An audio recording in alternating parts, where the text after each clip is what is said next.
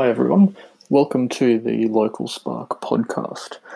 In today's episode, I wanted to introduce you to Google My Business and how it is a pretty important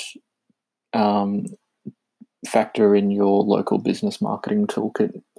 So to get started, what is Google My Business? Google My Business, or GMB, is basically a free tool that lets you manage how your business appears on Google search and maps results. That includes adding your business name, location, hours, and monitoring and replying to customer reviews, adding photos, and also it gives you a few insights into see how people are actually searching for you. The first step in claiming your Google My Business listing, though, is to actually have a Google account. So if you've already got a Gmail account, you can use that. Otherwise, you can set up a new Google account using your business email address. So the first step is to just go to google.com/business and then select Start Now in the top hand right corner.